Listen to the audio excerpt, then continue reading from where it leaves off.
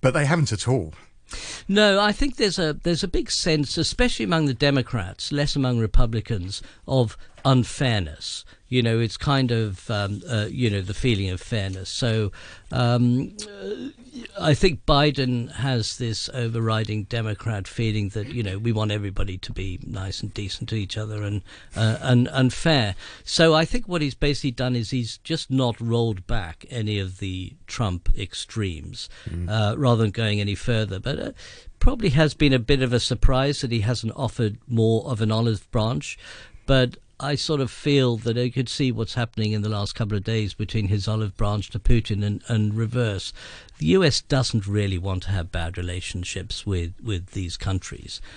They just don't want to feel that they're being ripped off. Okay. Well, Richard, thank you very much for coming in. Always a pleasure. Have a happy new year. Thank you. That's Richard Harris, the CEO of Port Shelter Investment Management. You're listening to Money Talk on RTHK Radio 3. And in the markets this morning, the ASX 200 looking pretty flattish as we speak.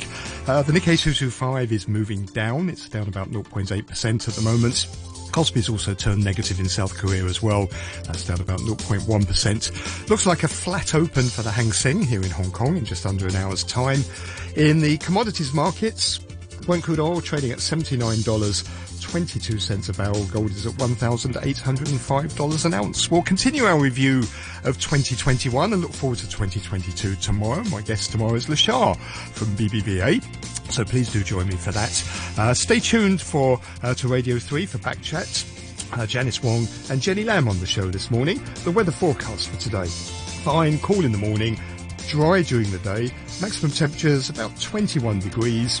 And then the outlook, mainly fine with cool mornings in the next couple of days. It's 17 degrees right now, 79% relative humidity. 8:32, here's Andrew Shorosky with the half-hour news. Police sources say the founder of Stand News, Tony Tsui, is wanted in connection with a national security case. It follows the arrests yesterday of 7 people linked to the media outlet, which has ceased operations after more than $60 million of assets were frozen. Here's Natalie Ching. National Security Police raided Stand News Kwun Tong office in the morning and took away computers and boxes of evidence under a court warrant authorizing the seizure of journalistic materials. Officers say at least 7 people were arrested for allegedly publishing numerous articles aimed at inciting hatred against the government and rule of law and promoting Hong Kong independence starting from July 2020. It's understood the acting chief editor and a former editor were among those arrested, along with 4 former board members, including barrister Margaret Ng and singer Denise Ho. Police have frozen $61 million worth of the company's assets using powers under the national security law. Executive Councillor Ronnie Tong says the actions against Stand News were not taken because of its reporting. What has happened here has very little to do with news reporting, but rather the organizers of Stand News are accused of providing a platform to allow fugitives to publish articles which promote, hatred, animosity, and even violence, in relation to the system in Hong Kong. And that obviously, or at least on the face of it, violates the provisions of the Crimes Ordinance. The British socialite Ghislaine Maxwell has been convicted of trafficking underage girls for sexual abuse by the late U.S. financier Jeffrey Epstein. A jury in New York found her guilty on 5 out of 6 charges connected with procuring the victims and facilitating abuse. She could spend the rest of her life in prison. Lisa Bloom is a lawyer who represented 8 women in claims against Epstein. She was asked what it took for a woman to come and give evidence. Nobody wants to go to court and testify in a sexual assault trial. Most people will never even call an attorney. Most people will just somehow manage to live with it. It takes extraordinary courage, not only to go in and testify in front of a room full of strangers, but then to be cross-examined for hour after hour about every detail of your life, about the most humiliating aspects of your life. And that's what 4 women did in this case. And they did it because it was the right thing to do. Locally, police say they have arrested 3 more staff members of the foster home at the center of abuse allegations. Officers said the 3 women from the children's residential home were being detained on suspicion of ill treatment or neglect of children. The force added that the number of children allegedly abused had risen to 20. 3 women were arrested earlier. 2 of them were charged. That's the news from RTHK.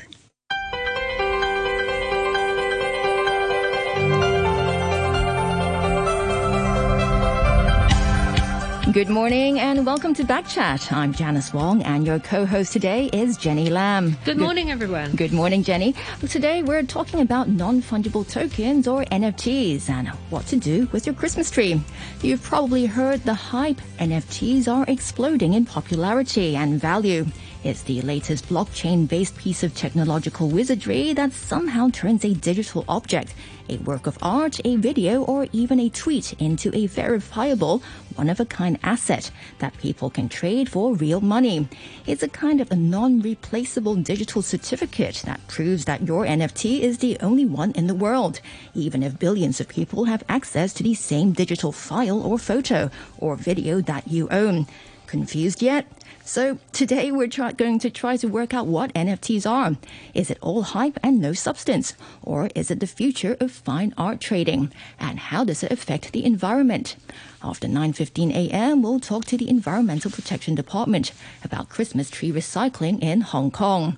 Let us know your thoughts. You can leave a message on our Facebook page, Backchat on RTHK Radio 3. Email us at backchat@rthk.hk or just give us a call on 233-88266. Now, to kick off our discussion this morning, we have with us in our Kowloon Tong studio, Jessie Koh, the General Manager of Blockchain Solutions. And in our Admiralty studio, we have Enid, the arts editor of the South China Morning Post, and Ronald Yu, a lecturer on Fintech at the Engineering School of the Chinese University. Good morning to all of you, and welcome to Backchat. Let's start with you, Jessie. Can you first explain in the simplest way possible what NFTs are? Right. So NFTs really started from a very technical perspective. It's just a protocol. It's just another cryptocurrency on the Ethereum blockchain. However, I think since CryptoKitties, which is around 2017, if I recall correctly, it really exploded. And if we boil down what it is, a cryptocurrency is just like money, right? It's 1 Bitcoin equals 1 Bitcoin, and your Bitcoin is equals my Bitcoin. But non-fungible token, as it's named, non-fungible means that it cannot be mixed. So each token is different. So you can think of it as at a concert, even though one ticket is equal to another, but you have different seats. So they cannot be mixed together, and they're very different. All right. Jessie, let me just clarify something. So basically, I can sell anything digital as an NFT. So for example, can I sell a photo of myself on my social media account as an NFT? Yes, you may. Actually, I currently teach a class in Hong Kong Productivity Council, and during the class, as an example, I usually mint my daughter's artwork and put it in an NFT. Now, whether anyone would buy that's another question. But you can actually mint it, you can mint anything that is digital file. But I can actually use the same picture as my profile picture again, and anybody in the world can look at it and download it if they want. Sure. Yes. Actually, if I can point an example. The Mona Lisa in Paris, right? It's viewed by millions and shared by millions, right? But that art piece by itself is still worth probably millions or 100 millions of US dollars, right? So it's the fact that the file can be shared. It's okay. So sorry. Let me take a step back and. If you recall back in 90s and 2000s, we used to buy CDs, right? CDs cost a lot, right? Well, for digital song, but when MP3s came around, you can share a file within seconds. Obviously, that's against digital rights, everything, but it still happened because you can make a million copies within a second, right? Now, what people are saying, and I do agree with this, is that NFTs as a protocol actually puts value back into digital files, because you can finally identify, this is the one and only copy, and makes it unique. So that is the metaphor of NFT putting value back into anything digital. But how is it one of a kind? Like, for example, when I was talking about my profile picture that anybody around the world can download and save, how is that one of a kind when everybody or many people can have a copy of it? Right. A copy of it doesn't mean the real copy, right? So you can make 1 million copies of the Mona Lisa, but the only one single real one, it's still in Paris, right? So I think the idea is you are essentially the artist or the person who's minting the NFT, who assuming to have the original artwork. They're actually telling the world, I have made this, and this is the one and only copy, and that makes that copy unique. And I have the rights to this copy. So that's why we're putting, that's called putting value back into digital files. Okay, so I have an NFT of the Mona Lisa and not the real thing, and now it's worth $1 million, and I want to cash it in to buy a house. How do I do that? Well, assuming you have the rights, you have to correct. Can you do that? You can mint anything, but it's whether. Okay, so let's assume that you have the rights to mint an NFT of the Mona Lisa. And then you just go sell it online. Actually, right now there are very major online platforms. I can name them. Some of them are called OpenSea or Rarible. They're super rare. There are many of them, but it's traded every single day. NFTs are traded every single day, every single minute, every single second. Yeah, but my question is, now I want to cash it in, and I want to buy a house in Kowloon Tong that's $1 million. How do I do that? Sure. Actually, then once you sell NFT, it's usually in a form right now, usually traded in cryptocurrencies, usually in Ethereum. Well, because the whole thing started on the Ethereum chain. And once you get Ethereum, it's actually it's valuable. You can sell it. You can convert it into something else, or you can convert it into what we call fiat cash, and then you can buy it. So I can go to a estate agent and say, "Hey, I have this $1 million NFT. Can you do that?" I think some aspire or enterprising agent would do that because it's like Bitcoin, right? It's like, I give you 10 Bitcoins. How much house can I buy? Right? Okay, so it's basically a virtual investment tool, yeah. It can be investment, but right now, it's. I think the industry would say it's more of a bragging rights to own an NFT than to invest. Unless obviously you're investing in the really, really expensive ones. Yeah. All right, and Jenny, I'm not sure you can get a house with $1 million right now in Kowloon Tong. Probably not. Good point there. All right. Not even a car park. No, yes, all right. Now let's bring in Enid. I know NFTs have been having a big impact in the art world. How big of an impact has it been having? I mean, can you tell us a bit about that? Well, I mean, it's such a fascinating area, and and it's really complicated. That's why early in the year I decided that rather than just report on it and write about it, I wanted to sort of get my hands dirty and do it. So with the help of my more techie colleagues, we launched an NFT charity auction to raise money for Operation Santa Claus. And it's been a real education.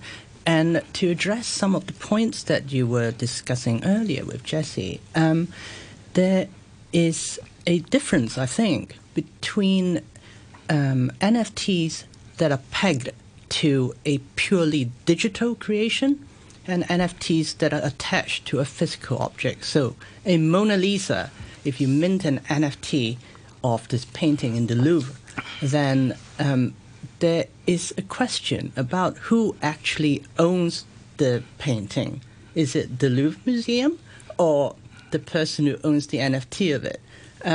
It's not a very neat proposal, but if it's a digital, if it's a piece of digital art that's actually minted into the NFT, then whoever owns the NFT of that piece of art also owns the digital file itself that constitutes the artwork.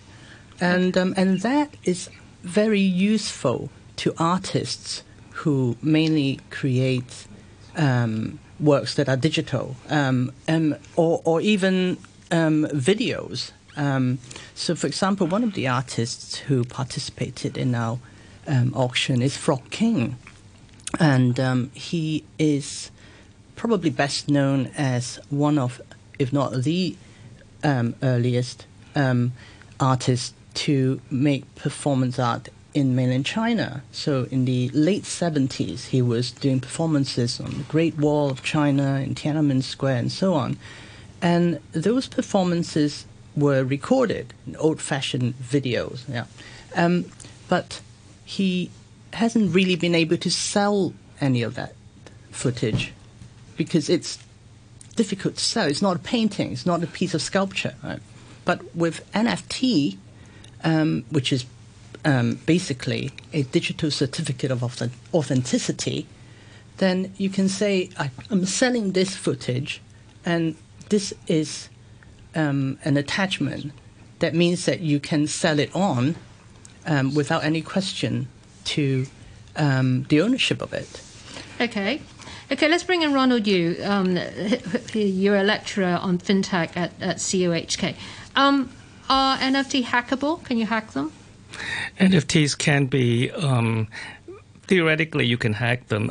In fact, the smart contract aspects of NFTs have been hacked. When Beeple sold the $69 million Beeple NFT was sold a few days later, somebody called Monsieur Pesson made a copy of it, and what he had done was actually he hacked the smart contract that was attached to that NFT and made a copy of the NFT.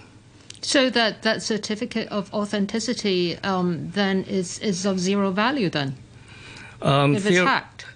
Theoretically, you have he made a second copy, so theoretically you have now two copies of the certificate of authenticity.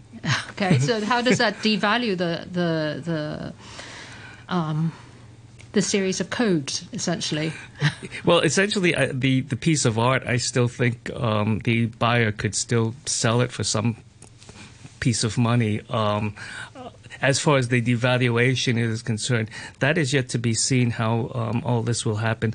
Because because you also had other artists who have put up copies of NFTs on something called the NFT Bay.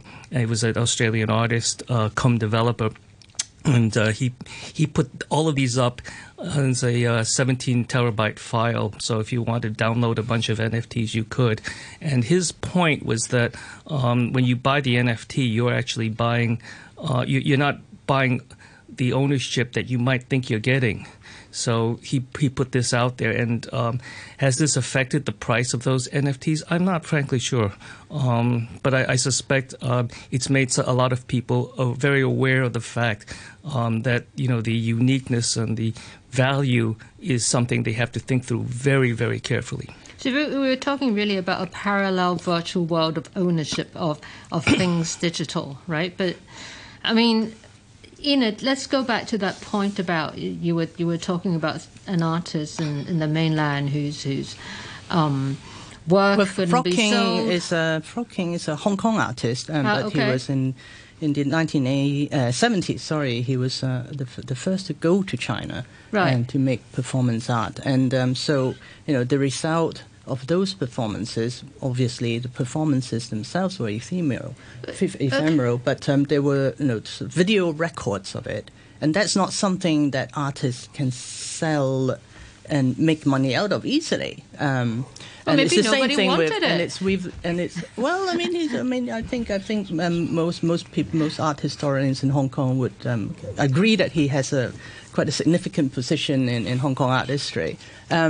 And his physical works have certainly been sold, but just not the videos. And also it's the same with digital art. And digital art itself, I suppose, is not without controversy in that there are a lot of people in this world who think digital art created with computers is simply not serious art. Right. Art should be made with a paintbrush or whatever. Right? But I mean, personally, I think that given that most of us spend many hours a day looking at digital screens, I think it would be it would be unreasonable to say that anything made with computers is not reflective of how we live and our culture. So just how popular is digital art in Hong Kong right now? I know just a few months ago, Hong Kong held its first digital art fair. So does it mean it is popular in Hong Kong, digital Well, that's art? the thing. If you ask art collectors a year, 2 years ago, do you own any digital art? Most would say no. It's because it's too difficult to prove ownership. Like you said, I mean, Janice, you were saying you can have an image that you can use as a profile pic. Anybody can copy it, right? Why would you buy something like that? So the arrival of NFTs has prompted some serious art collectors to begin collecting digital art, if there is this certificate of authenticity attached to them. And also, but again, we're talking about NFTs that are attached to a work that only exists in a digital form. So if it's the Mona Lisa or a painting that has an NFT, then it's quite a different proposition. So interestingly, in March this year, a group of anonymous, I suppose, NFT enthusiasts, they held a screen print by Banksy, the well-known British street artist. That print was worth about nearly $100,000 in front of a live camera. They said, "We have now minted this into an NFT. There is now an NFT for this $100,000 print," and then they burnt it. So they've destroyed the physical work, and all that's left, so the ghost of it, is an NFT. And that was sold for goodness knows how much money. And Damien Hirst, of course, has made a series of works, paintings, physical paintings that have NFTs attached to them. And he's told whoever buys a copy of these paintings, they have a year to decide whether they keep the physical painting or the NFT. They can't have both. So I think a lot of artists are thinking about this conundrum. Can you have a physical element to an NFT? So, as somebody who as an arts editor, do you think it's a pity to just burn this physical object that Banksy has created? Do you see us burning Picasso's and Mona Lisa's? I mean, personally, I do attach a great deal of value to the material aspect of an artwork. If it's a physical object, and I think it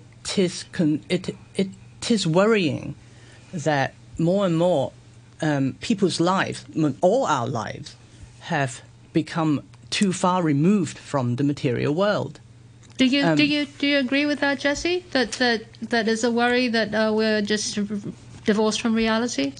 I think I'm also more towards the keeping the physical part. But I think we should keep in mind that this is not just about digital or I'm speaking from the artist's perspective, right? So in the old days, right, I'm going to tell a quick story. In old days, assuming you have an aspiring young artist with a physical painting artist, right? And then they obviously their art is not worth much, and then assuming the old business model is an art gallery would go and say, oh, I'm going to buy all your paintings, assuming 100 pieces of art. I'm going to buy for 1 million Hong Kong dollars, right? So 10,000 each, right? And then obviously this gallery, makes him very popular, through all the promotions and his network. And then 3 years later, now one of his artwork is worth $1 million, right? But obviously the artist is now worth a lot. But the previous art, the 100 pieces of artwork that he sold, has nothing to do with it anymore. Now with NFT, you're actually introducing a new economics where all traded NFTs, a certain proceed of that goes back to the original artist. Now this is brand new. This is completely new, and from the artist's perspective, it's actually very attractive. If this thing trades 100 times and it keeps on going in price, I don't have to do anything. I don't have to work anymore, literally. Isn't that what royalty and patents essentially do? Yeah, and what I think the idea of NFT is royalties were not possible back in if it's purely physical, because once you've sold everything, right? But with NFTs, you can, because everything's digitalized. Okay. So, Ronald, what about you? Do you agree with what Enid was saying, that we're basically turning everything into virtual? I mean, what is the value of reality then? Well, let me just add another point from the previous discussion, that if there is a copy of the NFT, then there would be the question of fraud and representation, as that would yet to be determined. Now, in terms of the physical world, I tend to agree with Enid that there's a certain value to having physical objects, because the digital objects also are vulnerable to other things that physical objects are not vulnerable to, and vice versa. For example, the Toy Story 2. There's a story, the original software code for Toy Story 2 was destroyed due to improper maintenance. So, I mean, the current copy of Toy Story 2 is really a backup copy that Disney happened to be able to salvage. So I do think that there's a certain there are certain risks involved with digital art, and you have to be aware. Of course, physical art can deteriorate as well, and you must keep, for example, your ancient paintings in good order, in a good room with the proper... yes, we're talking about a need for conservators. Absolutely. Which, of course, they are doing. Certainly at M+ Museum, they are working on digital files, digital works that and how to make sure that people can still see them in like 100 years' time. Absolutely. And the other thing is, of course, going back to the authenticity. You have, if it's a digital representation, NFT representation of a physical piece, there are all sorts of questions about authenticity. I was telling Enid before the break that there is a group in Hong Kong trying to deal with this issue of authenticity of the real work of art and its counterpart, NFT. Okay, so to make sure that these two are properly linked, there's a certain amount of authenticity, not only in the linkage, but also the art piece itself. All right. We're going to have to take a break for the news very soon. But Enid, I just want to know your view. Do you think NFTs are here to stay? Or do you think, like some analysts, they have been saying that it's just a bubble waiting to be burst? I think they're just very, very quickly. I think there's a speculative bubble, obviously. We're not going to see people paying $69 million for JPEG like they did for the Beeple image for forevermore. But I'm interested in it because of the utilities, the use of it that we've mentioned earlier. And also there is a big movement, mainly perhaps coming from the gaming side, that's also involved in this phenomenon. So you have another category of art that we haven't really talked about, and that's the collectibles. That's the Bored Apes and the CryptoPunks. These are digital pixelated templates, and there are like thousands or tens of thousands versions of these. And these are collectibles, like trading cards, right? And that's a whole different game. And it is a game. There are complicated rules and determining which one's more valuable. And if you're one of the collectors, you can join actual clubs. So they have junk parties in Hong Kong, for people who own Bored Apes, and it's there's all that as well. And it's to do with perhaps young people becoming wealthier generally. And also, I don't know. I mean, I also see this as part of perhaps an increasingly infantilized culture, which has maybe it's to do with the time that we're living in. It's so there's so many problems, right? And people escape, and that's why you see the huge success of Cause and other pop artists. And if I might, if I might add, there are also other applications of NFTs than, for example, patents, supply chain, etc. So there are more things that NFTs can be used All for right. us. Sorry, Ronald. I'm afraid we have to take a quick break for the news. Enid, I know you have to rush off. Thanks again for joining us this morning. That's Enid Tsui, the arts direct editor of the South China Morning Post. Jesse and Ronald, we can discuss more after the news. And just a reminder, after 9:15, we'll be looking at Christmas tree recycling in Hong Kong. And a quick look at the weather. It'll be fine and cool in the morning, dry during the day. Right now it's 17 degrees, relative humidity 80%. Good morning with Jenny Lam and me, Janice Wong. We're talking about NFTs. If you have any questions or comments on today's topics, feel free to contact us. Our email is backchat@rthk.hk. Our telephone number is 233-88266 and our Facebook page is Backchat on RTHK Radio 3. Still with us on the program is Jessie Ko, the General Manager of Blockchain Solutions, and Ronald Yu, a lecturer on Fintech at the Engineering School of the Chinese University. So, Ronald, in the first half of the program, we talked about what NFTs are and why they are so popular. I just want to know if there are any legal issues related to these NFTs. For example, when someone creates an NFT using someone else's work, is there a copyright issue involved? Well, do you have a few hours? Unfortunately not. The legal issues are extraordinarily complicated, so I'm going to try to simplify them. Since you mentioned copyright, yes, there are copyright issues as to whether the person has the right to put the work, use the work, and who might object to the work. For example, you had the Nathan Apodaca, who did the video of himself on a skateboard singing, lip syncing to Dreams, and Stevie Nicks, the composer, objected to him making an NFT. So he was allowed to make an NFT, but without her song.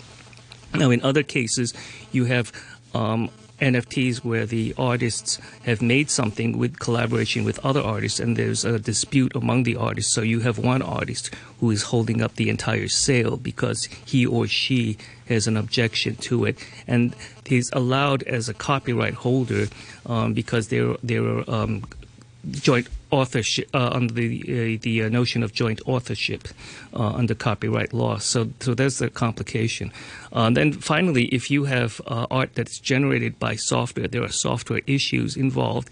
And heaven forbid, if you also have software that's artificially intelligent, then you have AI issues as well to deal with. And those are another kettle of worms.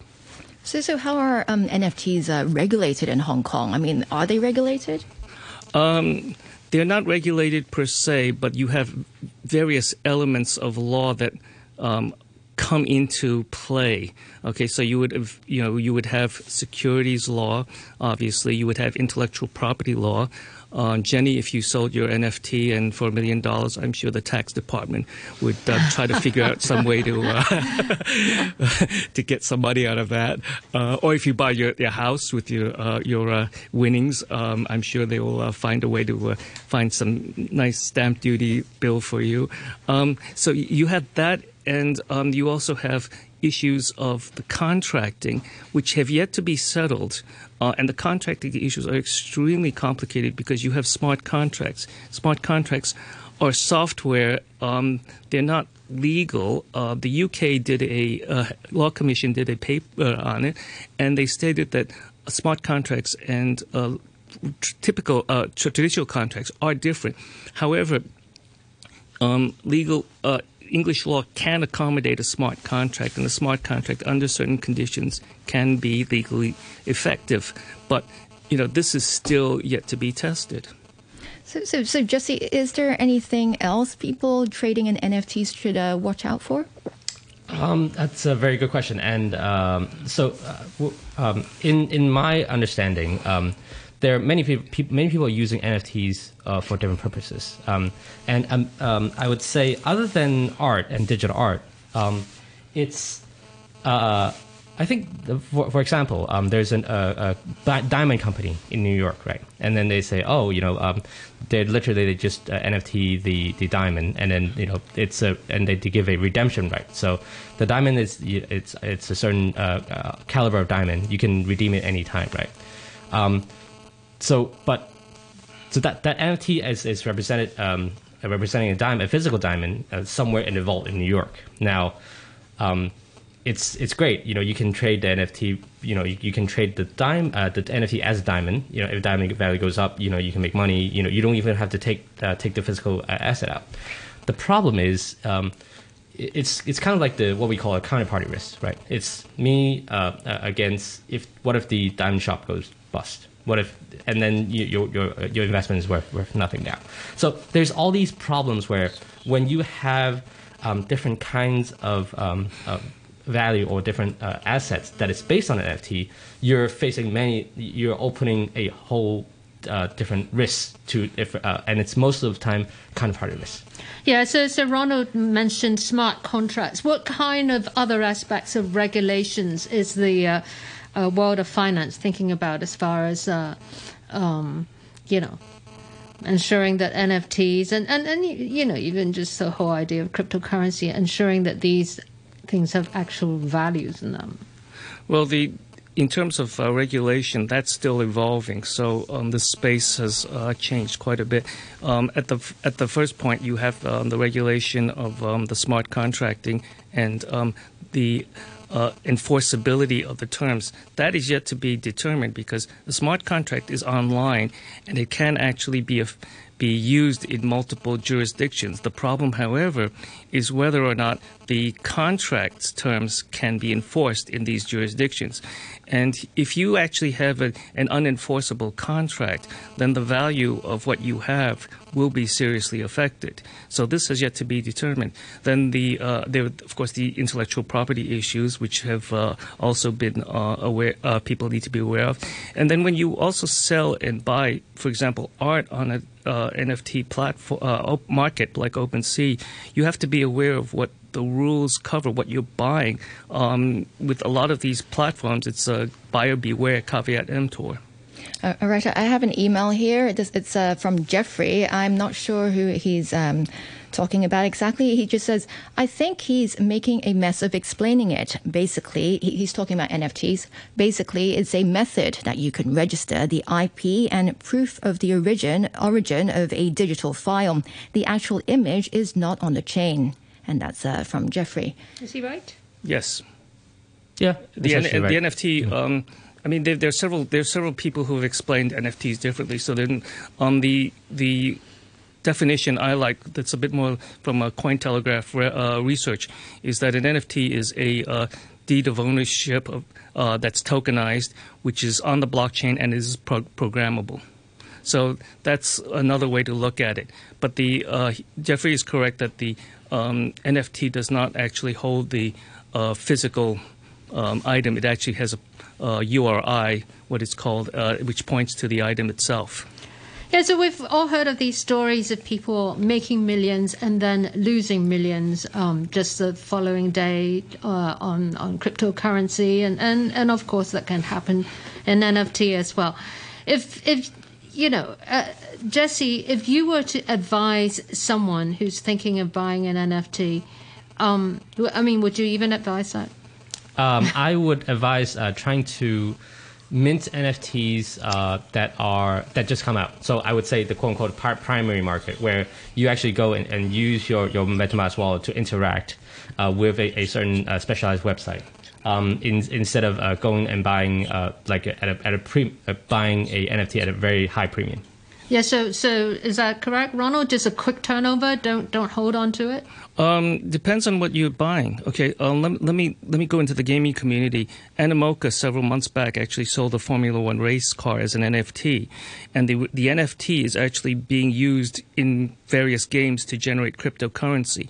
So it is in fact a form of income property. Now, in that case, if it's generating a lot of money in the crypto world, then you would actually have something you'd want to hold on to.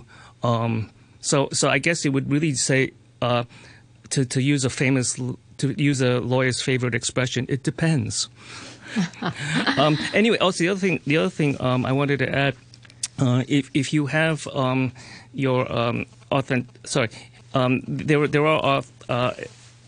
there are initiatives in Hong Kong to deal with some of these other issues that I've been talking about. And so and regulation, and you asked about regulation. Regulations of cryptocurrency would also affect NFTs because you saw like in China, for example, when they cracked down on cryptocurrencies, all these exchanges renamed their NFTs as digital collectibles.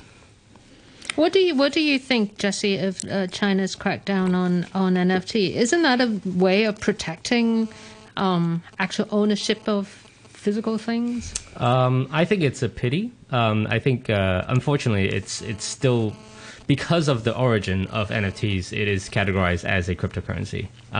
So with a overarching regulation on a total ban on cryptocurrency, I think. It's just a pity. I think it could have done more. But you can kind of step it back and say, oh, it's just a digital collectible, and it's, as long as it's not traded denominated in Ethereum or Bitcoin, it's still, I think that's still valid. Ronald, what do you think? I mean, allowing it, suppose China say, okay, everybody can have cryptocurrency now. Does that open a Pandora's box for fraud? Well, I think part of the reason is also there's a certain social element that you have to consider, that they don't want people speculating in all these newfangled things that they may not understand. It is very possible that once things calm down a bit and they understand the potential for using crypto to mint NFTs that can be used for things other than art and games in truly valuable ways, they may change their mind about this. It does so allow people who basically wouldn't be able to, in the regular world of finance, wouldn't be able to buy stocks and shares. It does allow them to invest and basically, make some money, doesn't it, Ronald? Well, I've heard of teenagers even doing this. Well, yes, it is. It is a form of speculation. Ultimately, in that regard, unless you're, of course, using it for NFT gaming as income property, then it's actually investment. So It depends on what you're using it for. I know we've been discussing earlier about the huge impact NFT has on the art world. What about its impact on the environment? I mean, how damaging is it? Well, there's a lot of talk about that in terms of, and it really comes down to the minting, because there's quite a lot of minting involved. I've heard somewhere, I read somewhere that the minting of Ethereum worldwide was using as much power as all of Costa Rica's consumption in a year. So there is a problem in that. So they are going to have to find less environmentally costly forms. They are doing so with newer technologies, but it's still quite a lot of computing cycles involved, and which requires a lot of power and heat, etc. Jesse, what's your view? I mean, from what I've been reading, it seems like every time you sell an NFT to another buyer, you have to use more computer power, more energy. Yeah, right now with Bitcoin and Ethereum, both what we call there's still mining involved. You are burning a lot of energy, but Ethereum is scheduled to go into non-burning mode, which is called proof of stake, in about 6 months. How does that work? Explain. So they're just shifting from a mining to no mining. That's another in our conversation. So the term is it's proof of work going to proof of stake. So instead of using hashing power or processing power to kind of protect the network, they're just going into what a lot of networks use, which is called proof of stake. So you own a certain coins and then you help process the transactions, and that should potentially save a lot of power because no more mining involved. Yeah, Ronald, so this use of power is really about running lots of computers somewhere in Scandinavia, somewhere very cold, correct? Yeah. So what happens when we have a massive breakdown of power? You don't have NFTs. You don't have cryptocurrency. No, that's actually a danger. With the whole NFT environment, the whole DeFi environment. 2 weeks ago, and Amazon Web Service went down, and they took down a whole bunch of DeFi and crypto exchanges. So yes, that is a definite risk. And yeah, if it gets a little warm in Scandinavia, I don't know, maybe we'll have to find another place to put their servers. When these breakdowns happen, is there an impact on the actual world, on the physical world? Well, yeah. The breakdowns happen. They could be depending on what systems have been brought down and who's depending on those systems. Okay, but we're talking in the environment in general, not just with the NFTs and cryptos, etc. All right, Andrew, just to wrap up this discussion, I just want to get your final view on what you see as the future for NFTs, Jesse. I see NFTs going far beyond what it is right now. Right now, it's really just a collectible and a kind of bragging rights. I do think the new kind of innovation and what people use with NFT will wow us in the next 6 to 9 months. And Ronald? I tend to agree. I think there'll be a lot of new applications for NFTs that you'll see that they can actually be used for something than fancy artwork and even beyond gaming as well. All right, we'll have to leave it there, but thanks for joining us again this morning. That's Ronald Yu, a lecturer on Fintech at the Engineering School of the Chinese University, and Jesse Koh, the General Manager of Blockchain Solutions.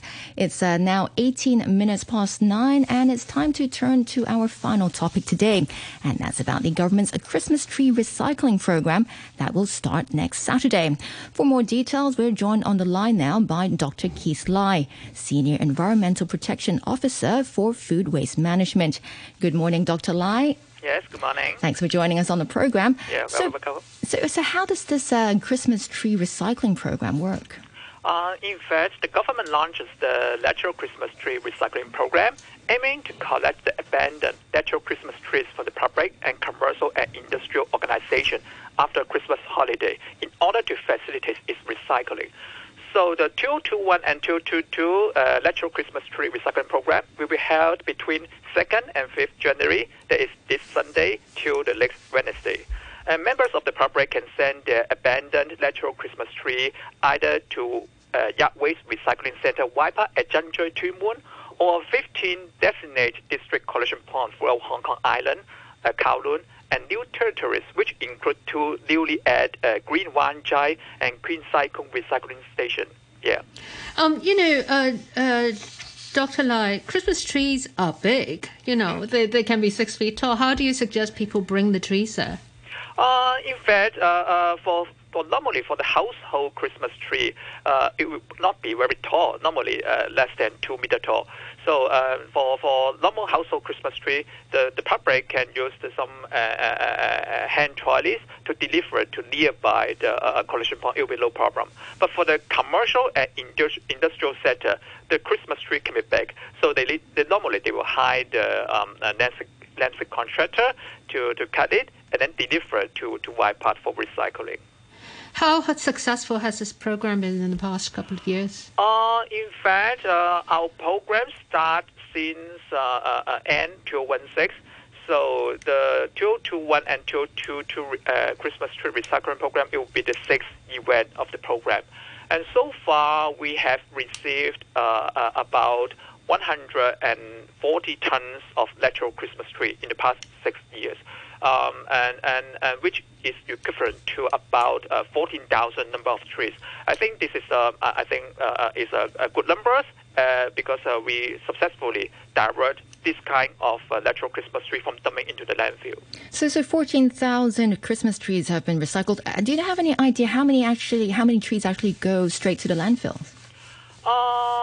We have no such kind of statistics, but I think we will continue to do more promotion to encourage more natural Christmas tree buyer to recycle their Christmas tree after the Christmas party through our program. When you say recycle, what actually happens to the trees? In fact, when the trees was collected, it will be this year. It will be delivered to Y Park, and then basically. Recycling natural Christmas tree is not an easy undertaking because they usually come with quite a lot of festive decorations like rings, tapes, and bottom stands. And also the tree trunk is usually small. So we also limit its application. So after we collect the electro Christmas tree, firstly, our workers will sort out all such kind of foreign objects, the festive decoration, lighting, text, and bottom stand from the Christmas tree. Then the twigs will be cut out from the tree trunk, and the twigs and leaves will turn into compost with other yard waste. And for the large tree trunk, we will be used as a wood lot for making souvenirs, wood art, or even some decorative features in the garden. But for the small tree trunks, we usually shake it into wood chips with other yard waste for using as mulch. Does the government actually have an initiative to actually discourage people to stop buying so many trees for Christmas? Yes. In fact, we always encourage the public to buy some reusable festive decoration as far as practicable. But we also know that there's some public or commercial or industrial sectors, they are interested in buying the electro Christmas tree. So we launched this program. But the principle is we encourage them to use reusable festive decoration as far as practicable. Yeah. You mentioned just now that part of the job in recycling them is to take the decorations and the stands off. Is there a website somewhere to advise people, if I want to recycle my tree, you really should take all the decorations off first? Yes, we also encourage public to do so, even in our poster, in our website. The crux of matter to do good recycling is clean recycling. So every foreign object should be removed from the electro Christmas tree first.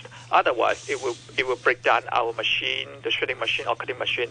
Currently, after we receive the electro Christmas tree, our workers need to spend a lot of effort to take out those foreign objects, and it is really, really time consuming. So we highly encourage the public to do clean recycling. Take off all the festive decoration, like links, tapes, etc., before deliver the electro Christmas tree to our collection points. And where do these workers come from? The ones that will be working on this program? Do you have to hire extra workers, or are these or your EPD staff? We have a contractor. In fact, before White Park is established, the electro Christmas tree program is just an ad hoc service. So the collection and recycling service will provide via and one-off service contract. But now this program, the electro Christmas tree recycling program, is a part of the operation of White Park. So White Park contractor will mobilize their workers to handle this electro Christmas tree received, just like other yard waste the White Park received. And this year, do you expect there to be more trees for recycling? I mean, on one hand, many people are staying here for the festive season, and on the other hand, I don't know, there might be what do you think? We estimate the number of the Christmas tree will be more or less similar to previous year. Yeah, in fact, in the previous 4 years, the amount of electro Christmas tree we receive is maintained quite steady, around 30 tons per year. So I guess this year will be more or less the same. Is it composting also just done locally? Composting is a method to handle the electro Christmas tree, but it can only handle the twigs and also the leaves part of the electro Christmas tree. But for the trunk, we need to use another way because it is a woody material and composting is not the best method. So for the large tree trunk, we will try to use it to make some souvenirs or wood art or some decorative feature for the garden. Who is making this art? Who's making this? Normally, we get hold of a lot of wood artists in the market to see if they are interested in using this electro Christmas tree trunk to make some good things for them. Yeah. And in the future, do you see the EPD expanding this program? Is there a need to expand it? As I have mentioned, we encourage the public to use reusable festive decoration as far as practicable. So we will keep review the situation and see the statistic and decide whether we will expand our program or not. But with White Park here, we always can do the things in more systematic and professional manner. Of course, the other kind of plants that we have for the festive season are the poinsettias, and then Chinese New Year there will be the little tangerine trees. Do you recycle those? We will launch another program called Beach Blossom Tree Recycling Program, and we will recycle beach blossom trees. But for the tangerine trees, we encourage the public to try to replant it, because unlike beach blossom tree, they have been cut out and they cannot be replanted anymore. Tangerine tree, they can be replanted and use and have tangerines next year. So we encourage the public to replant it. And going back to the Christmas trees, you said you're encouraging people to use more like reusable decorations. How are you going to do that? I mean, what have you been doing? Have you just been putting these messages on your website? I mean, what more can be done?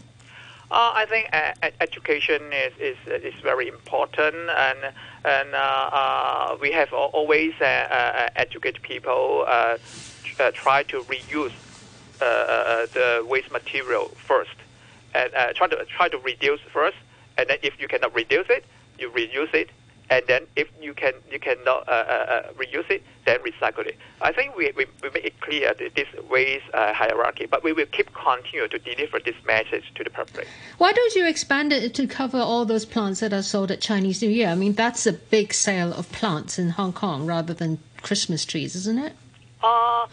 In fact, in addition to the beach blossom trees, we have also cooperated with the Lunar New Year fun markets to collect the wildflowers from the market. Yes, we have this intention, yeah. And you've been encouraging people to get, reusable Christmas decorations, Christmas trees. What about Chinese New Year? Is that possible? I think it is possible, but it is also the culture of Hong Kong people. So we need to grapple a balance. Yeah, try to encourage the public to use the reusable item, but on the other hand, need to get ready to recycle something that they need to dispose. Yeah. All right, we'll have to leave it there for now. That's Dr. Keith Lai, Senior Environmental Protection Officer for Food Waste Management. Thank you very much for joining us this morning. Also, many thanks to all of you who commented through email and our Facebook page. And, of course, my co-host Jenny and producer Yuki. Here's the weather. It'll be fine, cool in the morning, dry during the day with a top temperature of around 21 degrees.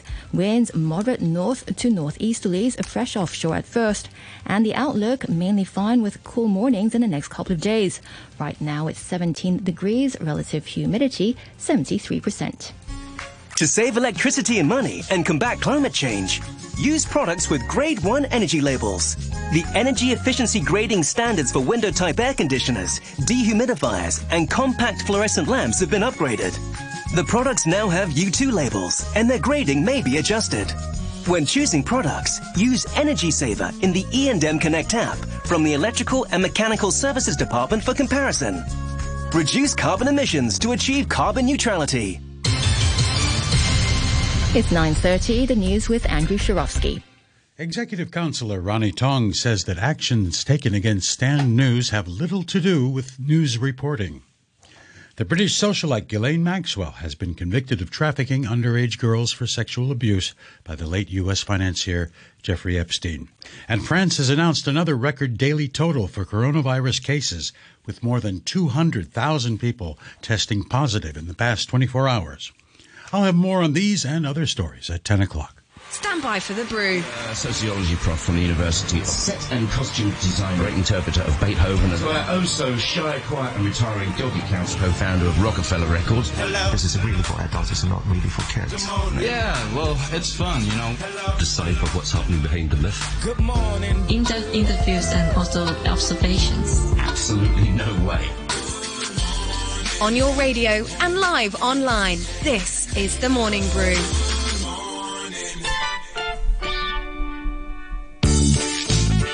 Good morning to you, and welcome to Thursday here on Morning Brew. Well, why not geese a listen on this, the 6th day of Christmas? Here's what's going down. 10:10, going to welcome back folkie and producer and musician Mark Rawson, who's going to invite you to some New Year gigs and to gently tickle what's going to be a weekly Morning Brew spot featuring some awesome Hong Kong bands of all genres. Because these days, our homegrown talent has made some wicked recordings. Really, really good stuff. So we're going to play them. 11:10, our Morning Brew vet, Dr. David Gething, will be with us for the last one of this year. This time of year, we always talk about pets and puppies are forever and all that kind of stuff, but we never really talk about the animals themselves. I mean, did you know that canine depression is a very real thing? And it has signs and symptoms just like the human version does. Also, we had an email the other day about a very nasty condition called bloat. It can be fatal, but thankfully for this listener and her dog, all is now well. And of course, if you've got any questions for Dave, stick them on our Facebook page. Morning Brew.